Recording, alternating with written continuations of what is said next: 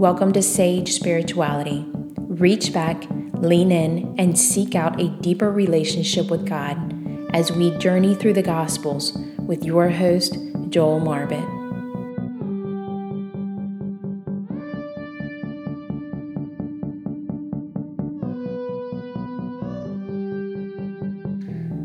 Welcome to another edition of Sage Spirituality. I'm your host, Joel Marbett, and it's so incredible to have you with us here today. And we are going to continue in our conversation here today at the table. We're going to talk about the book of Mark. We're just crawling through it. We're going to continue to dig deeper and deeper and deeper and just try to see as many facets as we can. Realistically, we spent a lifetime on just one book, but we're going to take several months this year and walk through here at Sage Spirituality this study in the book of Mark. And if you haven't been doing the walk with us, I want to encourage you to go all the way back and start in this incredible journey that we're taking. Every episode, we're going to lean into the Word of God, go a little bit deeper, just break it up a little bit, make a couple of deeper observations, but we're also going to reach back into church history and see if we can't hear some voices from behind us that are helping us to understand our reality right now. But before we jump in today, I want to ask you to continue to do your job, guys. I need you to help us to become more visible, to grow our community here at Sage Spirituality. I want you to share. I want you to like. I want you to rate our program. But I also want you to subscribe.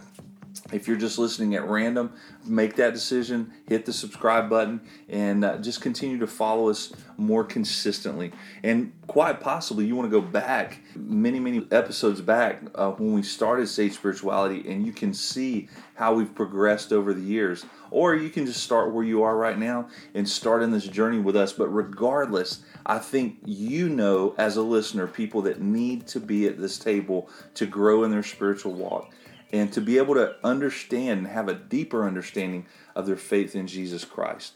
Now, here we are. We're getting ready to jump off into this. And this episode, we're going to consider a broader portion of Scripture than we have been. Realistically, in our former episodes, we've taken just a few verses at a time, but this time I'm going to take a little bit of a broader spectrum, almost 20 verses. And the reason I want to do that is because there is a rhythm that we find in the book of Mark, and it's a rhythm that we find particularly in this first chapter. So I want to give you a bit of an understanding. We're going to start in verse 16, Mark chapter 1, verse 16. I read out of the ESV. Here we go.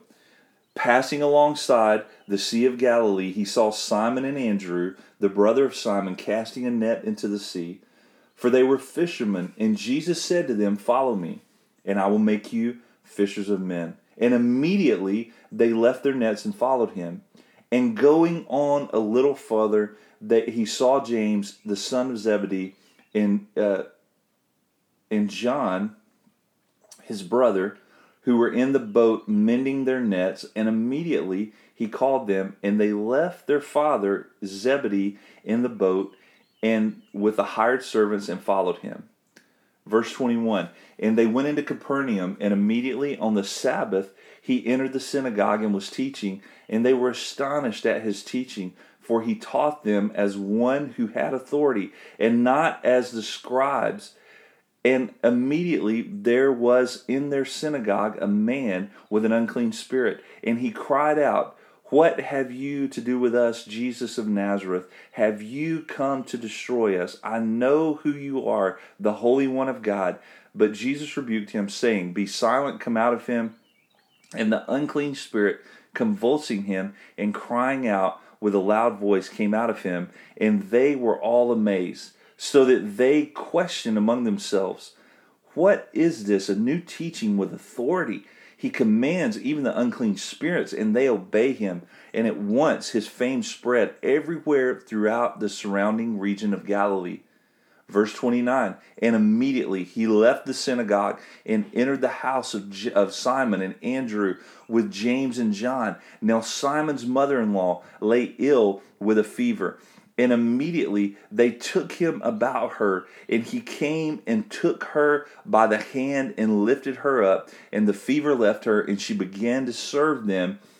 That evening at sundown, they brought to him all who were sick and oppressed by demons, and the whole city was gathered together at the door, and he healed many who were sick with various diseases, and cast out many demons, and he would not permit the demons to speak because they knew him.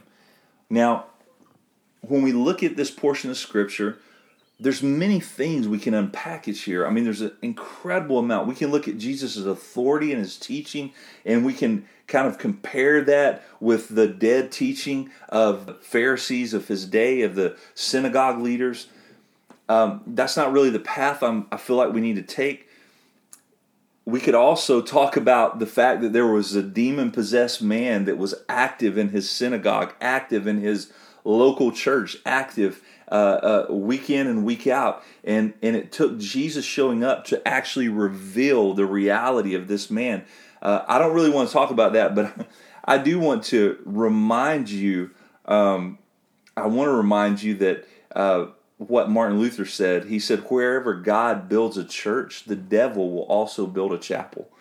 And we have to be wise enough to realize that there are people who claim to be Christians, and there are people who claim to be believers, and realistically they're being used by the enemy to try to cause division, and they're being used by the enemy to try to cause confusion, and absolutely positively not adding to the unity, to the maturity, to the obedience or the growth of their church. But I'm not going to talk about that. What I want to talk about is just one simple word, and I'm not sure if it stuck out to you as much as it did to me, but the word immediately. You see, that word is used 11 times in this chapter. In the first chapter of Mark, we hear the word immediately. And in the book of Mark, we hear the word immediately over 40 times. And what's incredible is most Bible scholars will point you to the fact that Mark was trying to create the narrative. He was not speaking like a teenager may speak today, where he was using the word like. No, that's not what is taking over here. This is not some kind of like a youth speech pattern or something. He's trying to press together the story of Jesus, and he's wanting to let you know that there was not a lot of downtime between point A and point B. That is one thing after another. There's a sequence that's being followed. But there's a Bible commentator. His name's A.W. Pink. I have his entire commentary set, thanks to an incredible mentor of mine that gifted me those when he retired. And they're phenomenal. A.W. Pink's an incredible Bible scholar. And one thing he talks about is he kind of maybe points to a greater reality that Mark, through the inspiration of the Holy Spirit, was trying to reveal to us. And he says this, he said, "There was no delay, but immediately he performed the work given him to do." He's talking about Jesus.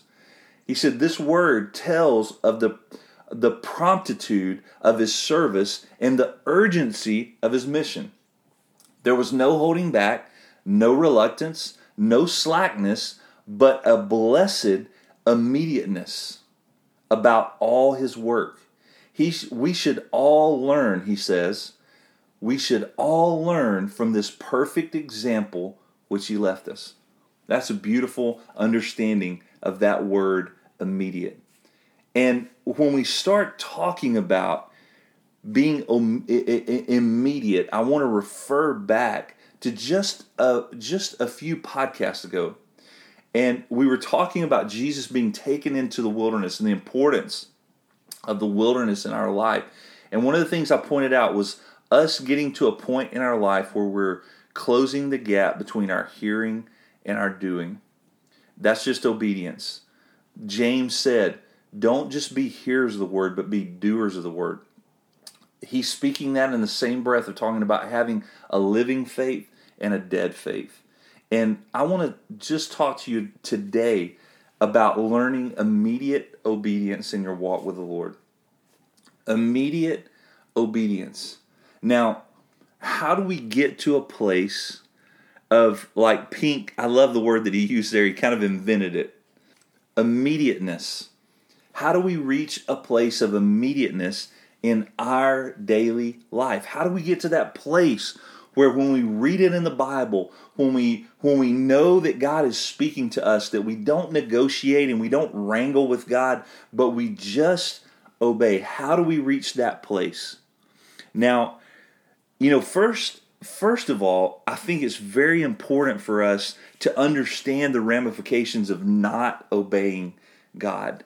Now, A.W. Tozer, he said this, and I think this is very applicable in our world today, in the world that we live in, where there's so many people who identify as a Christian, and really they're not any different than the demon-possessed man that was inside of the synagogue. They're part of the fellowship. They show up week in and week out. They may even raise their hands and go through the motions.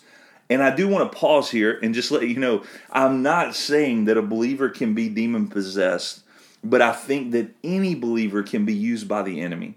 That's very biblical, and that's another conversation to have on another day, because that is a completely incredible subject that we've had to deal with over the years. But one thing I am saying is I think that a person on the church pew can be delusioned and think that just because they have the t-shirt, just because they know the cheers, that they're part of the team. And realistically, they're not. They're so far. They're outliers. They're not even part of the true fellowship of the church. And A.W. Tozer helps us understand this when he points out, he said, it is altogether doubtful whether any man can be saved who comes to Christ for his help with no intention to obey him. If you come to Christ strictly for your own benefit and not with the desire to make him Lord of your life and bow down and to honor him as your Lord, then it's very doubtful that faith is going to save you. One of the great Puritans, Richard Sibbes, he actually takes it another step. He talks about that it's not just complete obedience, but listen to the way he words it. He says partial obedience is not obedience at all. To single out easy things that do not oppose our lust, which are not against our reputation, therein some will do more than they need, but our obedience must be universal to all God's commandments, and that because he commands it. Empty relationships are nothing. If we profess ourselves God's servants and do not honor him by our obedience, we take but an empty title. I love the fact that first sentence is worth the weight of that entire quote. Listen to what he said again. Partial obedience is not obedience at all. I've heard it said many times, partial obedience is complete disobedience. Delayed obedience is complete disobedience. When we know what we're supposed to do, as a matter of fact, referring again back to that incredible book in the book of James. In the book of James, we're taught if a righteous man knows what to do and he does not do it, that is sin. And friend, when we know what God wants us to do, but we don't do it, we have to realize that there's some heavy consequences here. We're not just talking about that we had a little spat with God. We're talking about some pretty heavy-hitting theologians here. A.W. Tozer, Pink, A.W. Pink. And we're also talking about one of the great Puritans, Richard Sibbes, and the list could go on and on and on. That just because you're calling yourself a Christian, if you're not living in complete obedience to the Lord, there's an issue there that needs to be fixed. So what I want to do really quick is I want to give you three meditations or three thoughts, questions for you to ask yourself during that time in the wilderness when we're trying to shorten the time span between hearing and doing. The first question I want you to consider is this one. Do we really believe that God is good? Do we really believe in the bottom of our heart that God is good? Now, this can be challenging because so many of us were raised in church backgrounds where quite possibly the goodness of God was not presented in the same way that the hellfire and brimstone was presented in our churches, and that we would walk in and week out and we were teetering on the edge of eternity every week, and we knew that God was in heaven just waiting on us to mess up so he could hammer us again with punishment. I'm not talking about living a life like that. Realistically, what I'm talking about is our obedience will spring forth out of our attitude toward God. Do we truly believe? Do we really believe that God is good? If we believe that God is good, then it changes everything. Listen to what Amy Carmichael said. Amy Carmichael was a missionary, an amazing woman of God. She's written many, many books, some that are game changers in my life. The book If, it's a very small book, a poetry book, and I'm telling you, it will rock your world. But Amy Carmichael wrote these words. She was a missionary in India for most of her life, and she quotes Psalm 25:10. This is what Psalm 25:10 says. All the paths of the Lord are loving and faithful. And this is what she said. She said, I have pondered this verse lately and have found that it feeds my spirit. All does not mean all except the paths I am walking on now, or nearly all except this especially difficult and painful path. All must mean all. So your path with this unexplained sorrow and turmoil, and mine with its sharp flints and briars, and both our paths with their unexplained perplexity, with their sheer mystery, they are his paths on which he will show himself loving and faithful. Nothing else, nothing less. Can you believe that? Can you believe that if you're on a difficult path right now, that you're in a challenging place, or God's calling you to do something very challenging, that's just a path that's going to be unbelievably complicated, painful? Can you believe that that path is going to lead you closer and closer to a loving and faithful God? I hope you can, because it'll change the way you live your life. Listen to what Oswald Chambers said. Oswald Chambers says, faith never knows where it's being led, but it knows and loves the one who is leading. How amazing is that? How unbelievably amazing it is to know that we don't have to know the ending of the path. If we truly trust in the goodness of God, we can obey him, and we know that we love him and he loves us. And he would never lead us down a path just to lead us down a path to make us suffer. There's always a purpose there. Now, St. Augustine maybe took it to a different level. Some of us who have come from a background of hearing about the fury of God and about the punishment of God, we struggle in our obedience sometimes because we're working out of fear. But listen to what St. Augustine said. He said, wicked men obey from fear. Good men obey from love. If we can realize how much God loves us, and we can allow that love in our life to grow toward God, our obedience levels will go off the chart. Now, the second question I want you to ask yourself today, probably going to make you a little bit more uncomfortable. Do we really believe God knows what he's doing? You know, when God's telling us, when we read the Word of God and God tells us to forgive our enemies, or to pray for our enemies, or to do a certain thing that really comes against us, maybe change the way we look at the opposite sex, not allowing ourselves to fall into the sexualized culture that we live in right now. Maybe it's a situation where it's the way we treat our wife, or the way we treat our kids, or the way we treat other people, unbelievers, people who do us wrong. You know, maybe it's the fact that there are times that God would tell you not to speak. Just keep your mouth shut if you can't say something positive about someone. That's something that we live in right now. Apparently, there are many Christians who believe that Facebook, the rules of Facebook, override the rules of the Word of God, the commandments that God has given us. You know, Jesus was very clear when he said, stop judging the speck in the other brother's eye and get rid of the plank in your own eye. And then you can help him. Basically, Jesus is saying, until you work on your own junk, keep your mouth shut. Stop bringing judgment on every other person in your life. Now, but do we really believe that God knows what he's doing? Again, I go to George Mueller, and I love what George Mueller said. Great man of faith, missionary in England who had orphanage for many years, and was an incredible man of prayer. And listen to what he said. He said, 9/10 of the difficulties are overcome when our hearts are ready to do the Lord's will, whatever it may be.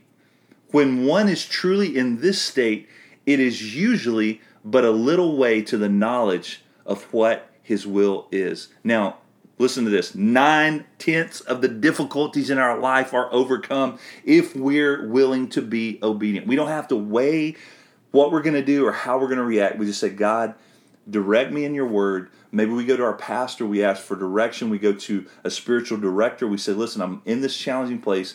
Can you help me find in the Word of God what God is telling me? And if they can't help you find the answer, then you surround yourself by obedient Christians and you ask for guidance and direction. And God will help you. God will put you in a place to be able to obey. But that's 9/10 of our problems are gone if we'll just learn to be obedient. Now, maybe taking it another step further, Thomas A. Kempis, who wrote a book that if you haven't ever read it, I would encourage you to read, The Imitation of Christ. It's a book that probably needs to be read and reread and reread and reread. It's a phenomenal book. But listen to what he said. He said, it is much safer to obey than to rule. We reach a place in our life where we realize it's much safer to obey than to rule. It's much safer for us just to obey God than to make our own unilateral decisions and have to deal with the consequences. If we obey God, then God is responsible for the outcome. If we do our own thing, then the dumpster fire we set is our own dumpster fire. We can't blame anyone else. We can't look at God. We can't be angry because the outcome did not come out favorable. And I would have to agree, it's much safer to obey than to rule. Now, the third final question I want to ask you today, let you consider, do we really, really want what God wants more than what we want? I'm going to repeat that one. Do we really want what God wants more than what we want? Now, again, we're kind of in a crazy place right now where we live in a world, specifically in the United States and the Western Hemisphere. We live in an area, we live in a place that talks about individual rights and every person's their own king, and we don't want anyone to infringe upon our kingdom, and we're all these independent sovereigns and we're making our own decisions. But I'm going to tell you something. You know what? That has incredible power, and with great power comes great responsibility, friends. And God's given us this incredible opportunity to be free and do what we want and not have to respond to practically anybody over the decisions that we make on a daily basis. This is a tripping point, because if we're not careful, all of a sudden we make ourselves into gods. And we think that what we want is always what God wants. And we have to reach a place where what we really want, more than anything, is just to know what God wants.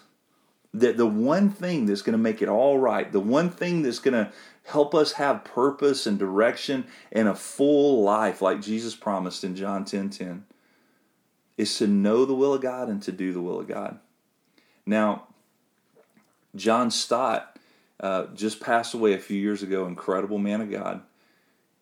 And he said this incredibly wise sentence. He said, greatness in the kingdom of God is measured in terms of obedience. So many times we're worried about God asking us to do something that's going to be much bigger or greater. Maybe we have delusions of grandeur.